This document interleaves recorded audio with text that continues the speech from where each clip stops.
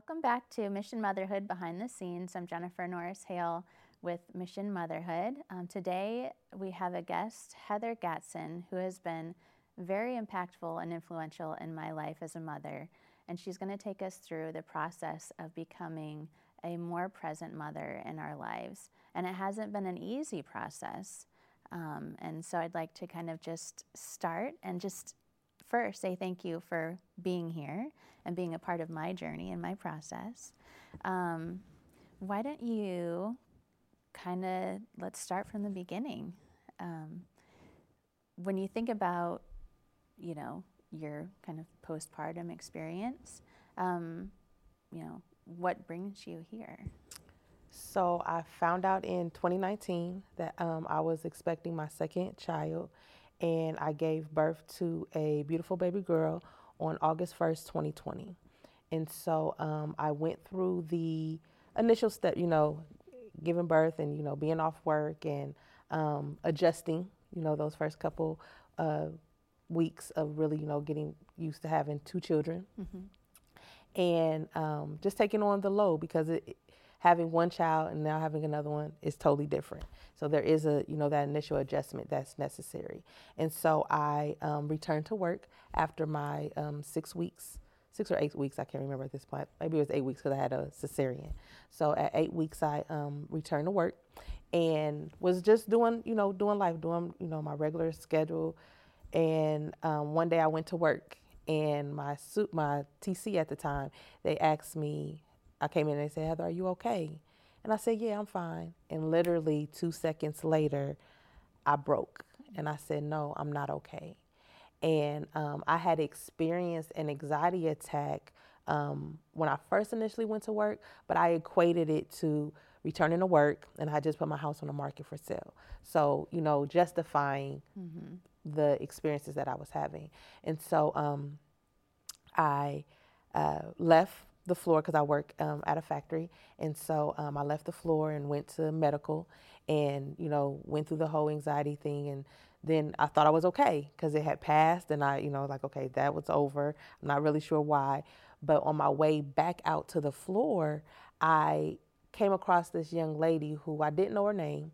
Only thing that I knew about her is that she had a child some months prior. And so I said, excuse me, did you have postpartum? And she says, no, but, and then she just begins to talk to me about, the process. Someone in her family was like a nurse. And so she said, you need to get on my chart and you need to message your doctor and you need to message her now. Wow. And so even as I echo that, that's what saved me. Yeah. That interaction that seemed as just a coincidence, she saved me because I would not have reached out for help. I would not have told my doctors because I had already went to the doctor and you know how they give you the exam. And I said, I'm fine. Did I feel pressures? Absolutely. But they were justified in my mind at that time. And so because I did do what she told me to do, when I went back to the floor, I got on my chart. I messaged my doctor. The next day I woke up, I felt fine. So I thought I was good, but now other people know. And so my doctor, she contacted me and said, come into the office. And I went in and she said, I want you to be honest. And I was honest on the exam and I was declared to be going through postpartum. And so that was my first step of saying, I'm not okay. And then, I always say that this journey has steps. And so not only was the first step was to say, I'm not okay. Then for me to say I'm not okay. Then it was for me to grow and say, it's okay that I'm not okay.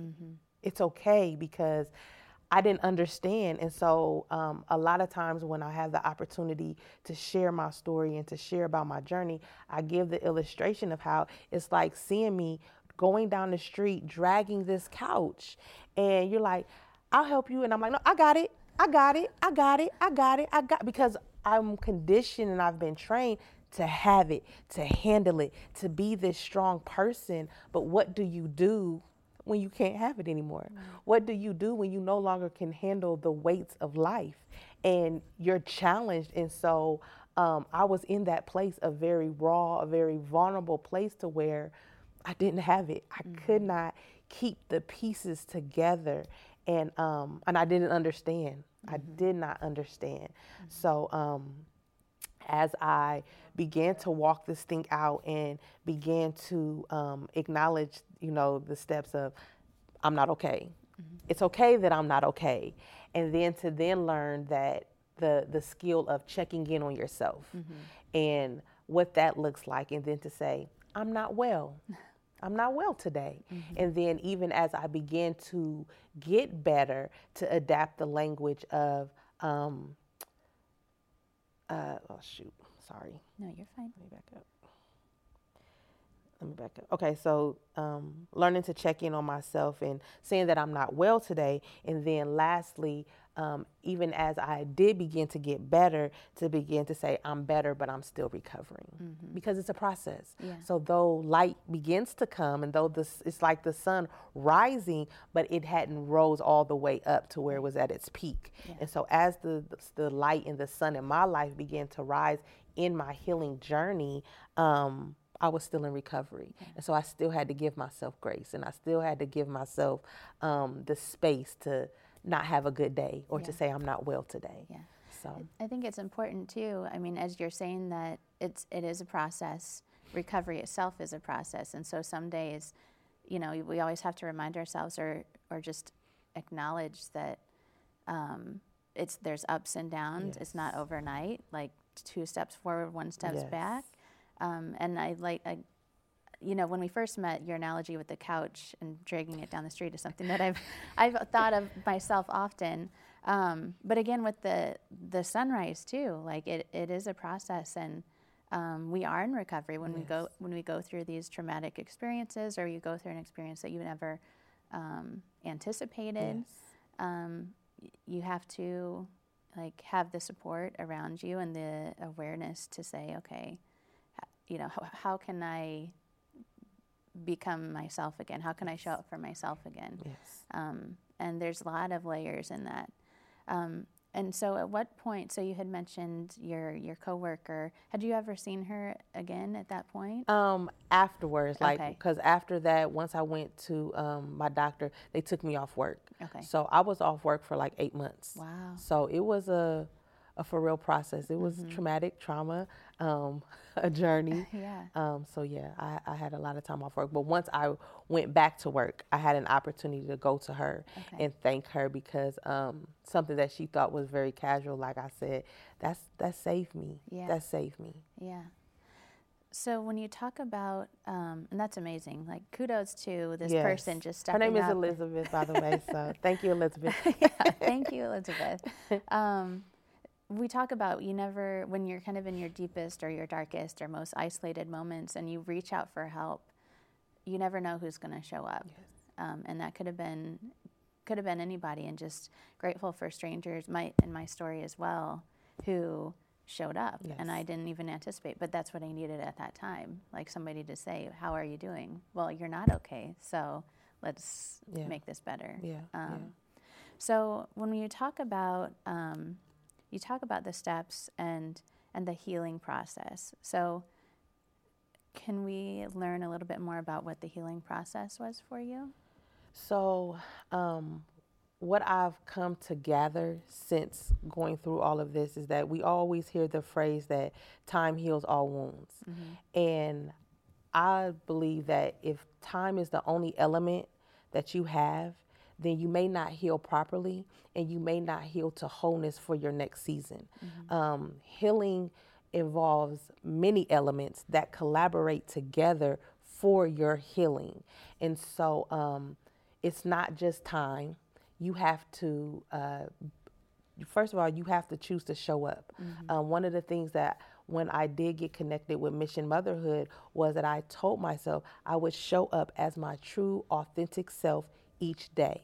That was a promise and a vow that I made to myself. And so you ladies were able to see me at great days, at low days, at distraught days where I just might have cried the whole entire conversation.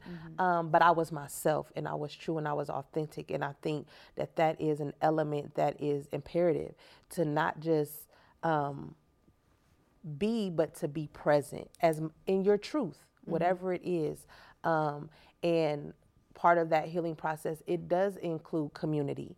I needed Mission Motherhood. Why? Because I needed the language. I needed people who understood without me having to say everything. I was fortunate to have a family and support that loved me. My mom is a writer for me, but did she understand? She did not. Because if you haven't experienced something, you just don't have that, you don't have the experience. It doesn't mean you don't love that person. It doesn't mean that you won't support as much as you can, but there's just a lack of experience that you have, and that's nobody's fault. But you need to be able to connect with people who speak your language in whatever situation that you're going through. And so for me, having those layers, having all these different components that have come together to aid me in my healing process. So I needed my own truth.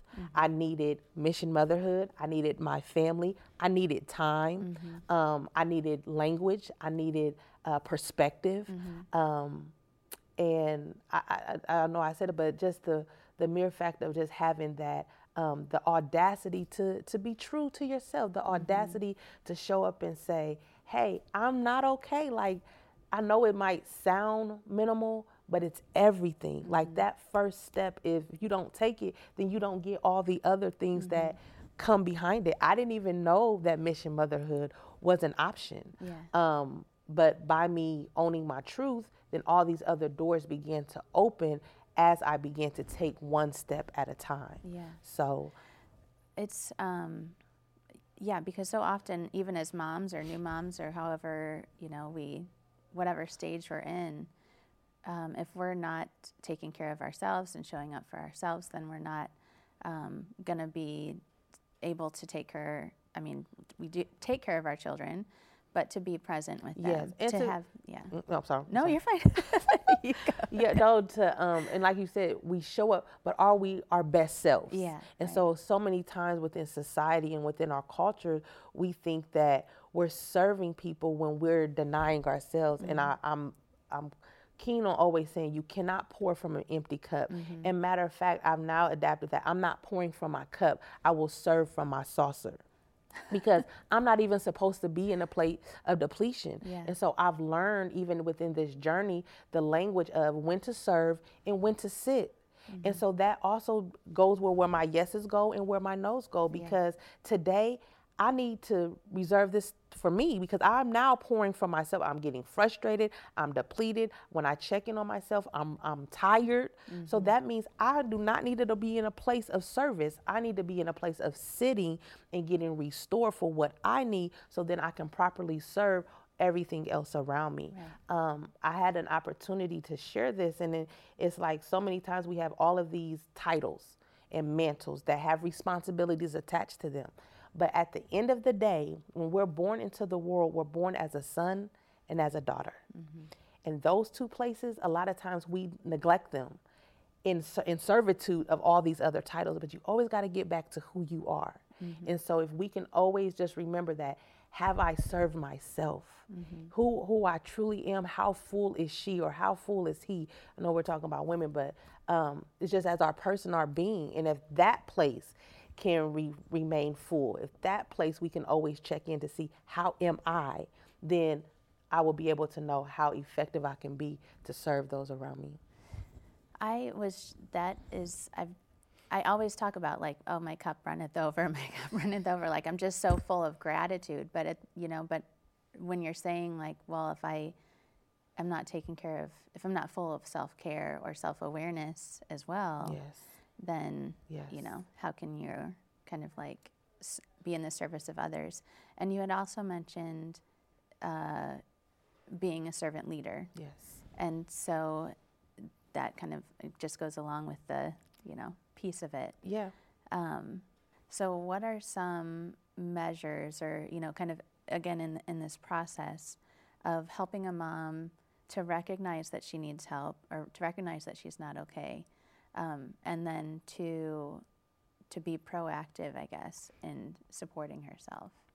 I think that the narrative around pregnancy needs to shift. Yeah. I think that's like maybe the starting place, just because a lot of times when you first find out that you're pregnant, everyone gets excited. They're like, oh, let's have a gender reveal. You know, is it a boy? Is it a girl? You start buying stuff. You start preparing the nursery. But when do we start preparing ourselves for the responsibilities of what we're really about to endure? I didn't know about postpartum. That was never a conversation that I ever heard. And even when I had an opportunity to, as I'm reflecting on this journey, I don't know why I asked the lady, Elizabeth, if she had experienced postpartum. That's what came out of my mouth. But that's what I needed. But I hadn't had any conversations. I hadn't read any literature. I'm an avid reader, and so even from the first time when I got pregnant, like I read what to expect now, and what do you do now, what to expect now. But I read a lot of things, but nothing prepared me for what I walked into. And so I think that in order for there to be better preparation for what could happen, because it's not in every single case, but just the preparation, the narrative of certain things to say, hey, you need to read this, or just as much as we go and check our physical bodies, I think we need to get our minds checked, and to be in groups ahead of time where these conversations are, at least, even if their full understanding is not obtained, at least the conversation and the knowledge has been projected out. So then when you begin to feel certain things, you're like, this is that, instead of what am I going to? And you almost kind of go into a place of seclusion, a place of hiding, a place of, I'm in this by myself. I'm alone. I'm crazy. Nobody else has experienced this. But I tell people, if you can go pull up Google and you can type in what you're feeling and then a whole thing, you're not the only one. And so all of our emotions, all of our feelings, the things that we're enduring as mothers are valid.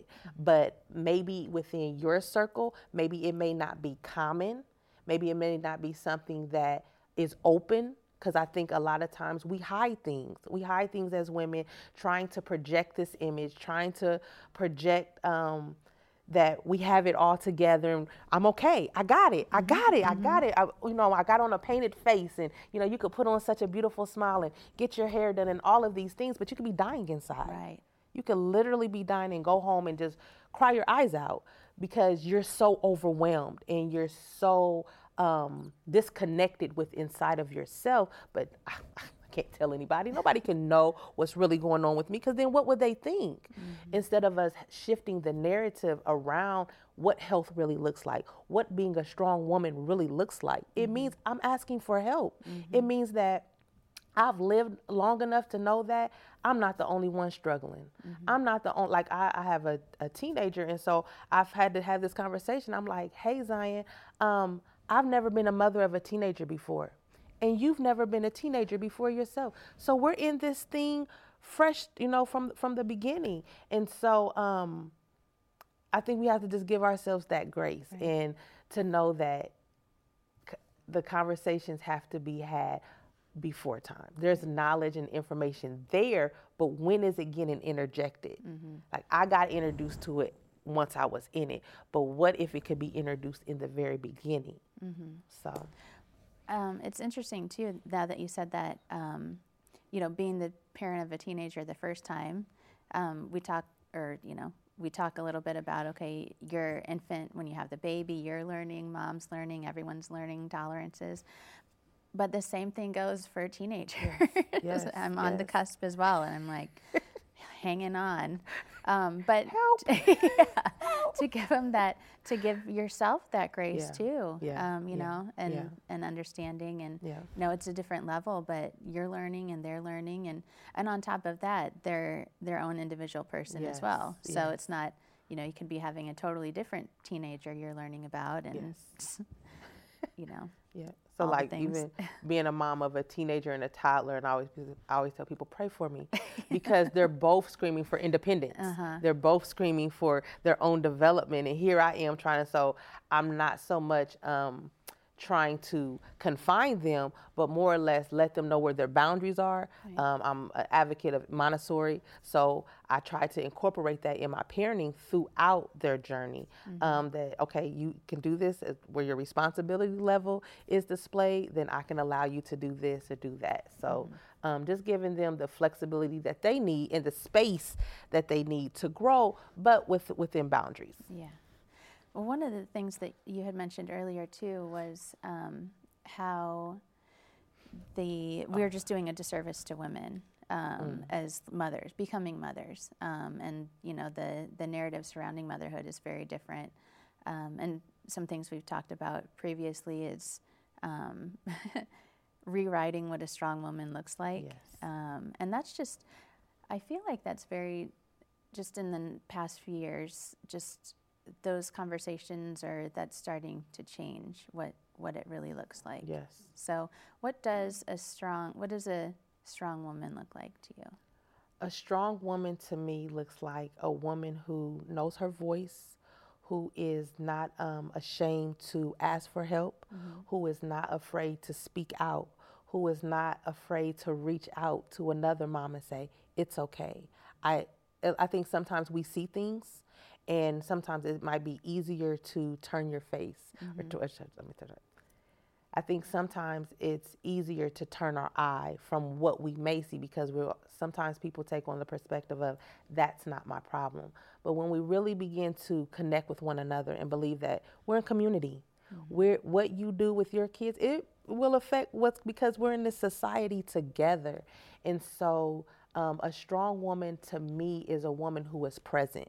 It doesn't mean that she has all her T's crossed or all her I's dotted, but she's present in the moment as much as she can be. And in that moment, if she's weak, then she's saying, hey, I need you to help me. And even as I'm saying this, I watched a reel, and this guy, he was teaching, and what he was saying was, in a moment when you're weak, when you're in a community, you will say, cover me. And I think as a strong woman, that you understand the flexibility of being strong and rising up for our sisterhood. And also when I'm weak, that I can be vulnerable enough that you're going to cover me. So when I think of what a strong woman is, it's not this independent soldier with all of these bags and all of this stuff, and yep, I'm carrying it. And what is the reward of that? Only to enter into another season where you're weak, where you're broken, where you may want to give up on life. And that's not what we're created for. We're not created as women to bear all of these weights. I believe in community. That's part of the language that I've adapted within this journey, is that we are created for community. We are created to connect. We are created to collaborate, because we're stronger together. If I have weaknesses, which I do, and you have weaknesses, which you do, but my strengths cover your weakness and vice versa, then when we collaborate together, everything's covered. Are there weaknesses? Absolutely. But now, because we've learned how to work together and not, what's the word I want to use? Not diminish or not have an appreciation for one another, now we get to have something that none of us could have ever had. Yeah. So when I think of what a strong woman is, that's what she looks like. I'm going to have to cut it again. I can't.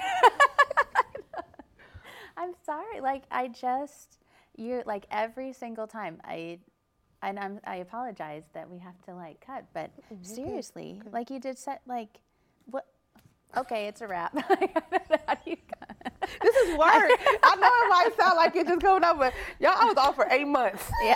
And I still am doing work. I still am listening. I even told you when we had met at the cafe, just about how I seen a mom in the store, and I just was able to because of what I've read and because of what I experienced, and she relaxed in the moment. So just giving each other those passes, and when you learn it, you don't hoard it. You turn around and you share it so somebody else can grab a hold of it. I may be able to articulate certain things, but I want someone to be able to take my words and take my experience and say, I'm gonna hold on to that. That's my hope. That's something I can grab onto, that maybe they weren't able to formulate the words, but that's the beauty of when you go through something and you get to the other side, is that you then get to turn around, which I didn't see that when I went through my lowest points. I didn't see the beauty moments. I didn't see the moments of being able to formulate my experience when I felt so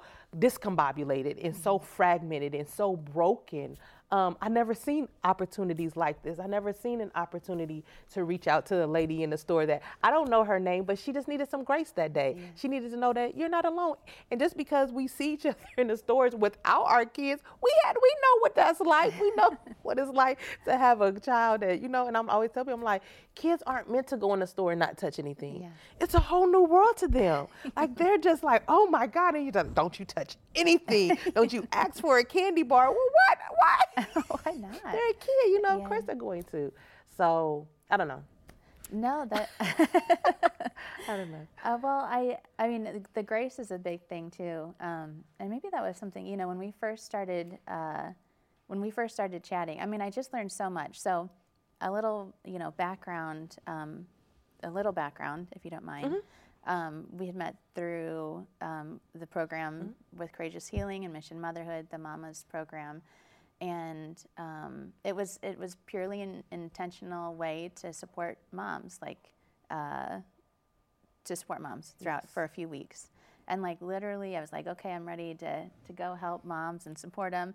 And I feel like, I know that we helped, we had great conversations, but I walked away with my cup filled every time, from the conversations we had. And so, your experiences that you share and the way in which you are so, like you were saying, just open about hopefully giving somebody a lifeline. That's what this is all about. And it's not, we're not asking every mom to share your motherhood story. We're not asking for that, but we are, if you can kind of be a beacon for somebody, whether it's in the store, whether it's at work, whether it's in your family, then be that safe space for someone, even if it's just for a moment, because you don't know what they're going through. We don't know what day they've had or what week they've had or month or the stresses and the forces that are up against them. So if you can offer grace, then you should be outpouring it. Yes. And especially, I mean, again, when it comes to moms, because we need to change those conversations and those narratives. But you do it so well and you embody it so well. And I know it's been a process. Most definitely. But the amount of women who you're going to help through your process is just, insurmountable, I think. And it's just beginning too. Yeah. So as we kind of wrap up, one of the things that we talk about, or we have talked about, is the notion of after this. What does after this look like for you? So after this is, it's a phrase that I feel like within this narrative that needs to be projected out, because in the moments that are dark, in the moments that feel isolated, in the moments that maybe that there's going to be light, but you don't know when it's going to come.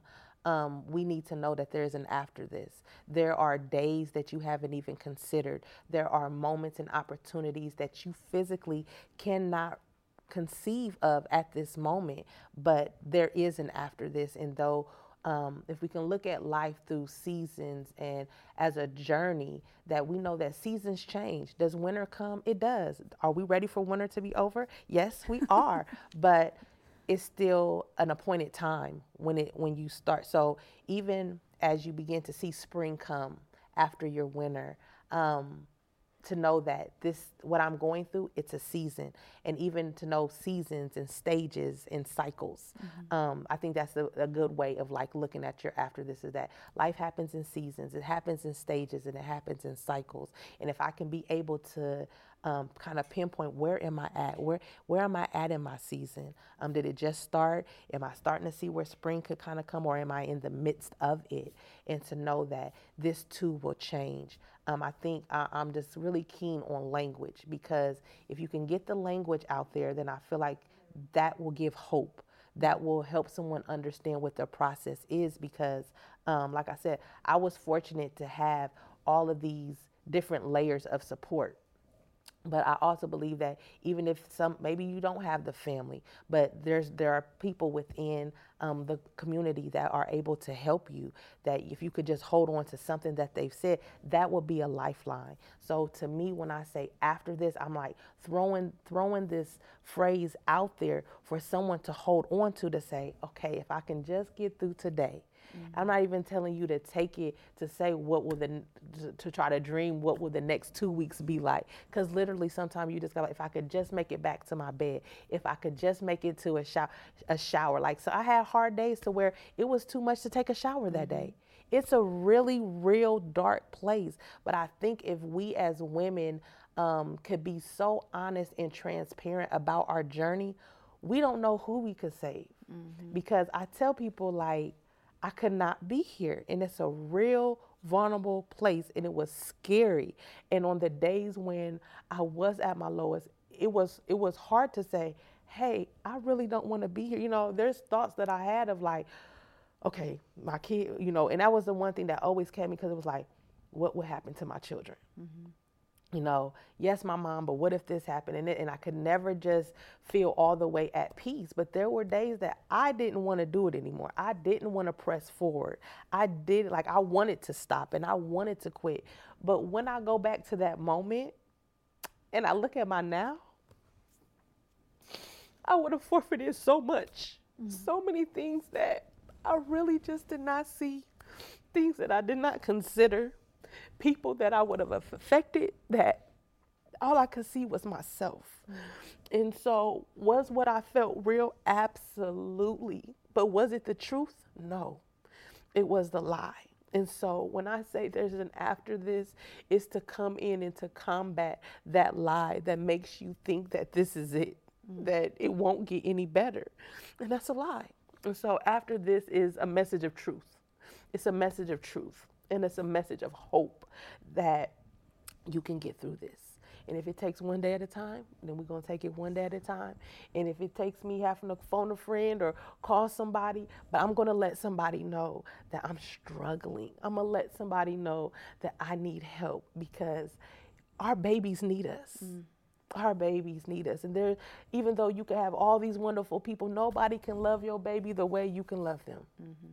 And it's imperative that we as mothers get healthy, so that we're as present and as active as we can be.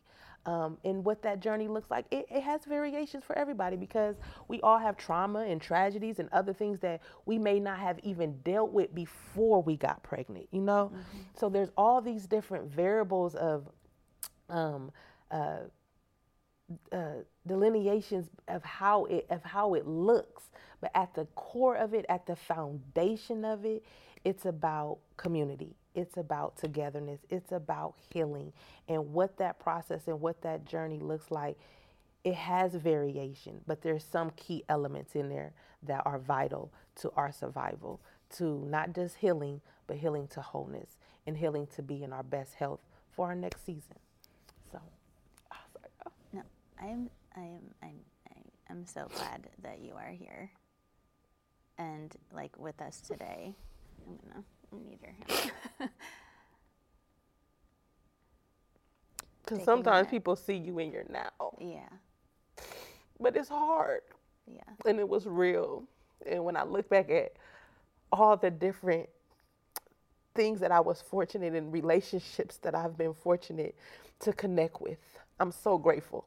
I'm so grateful. And so because of that, I feel charged. I feel the responsibility to walk in my truth, to let people know, to give hope to someone that may feel hopeless, that this might be the day that they say, I didn't want to show up.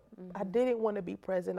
I thought it would be better to just leave. And I'm just here to say that no, baby girls, it's not.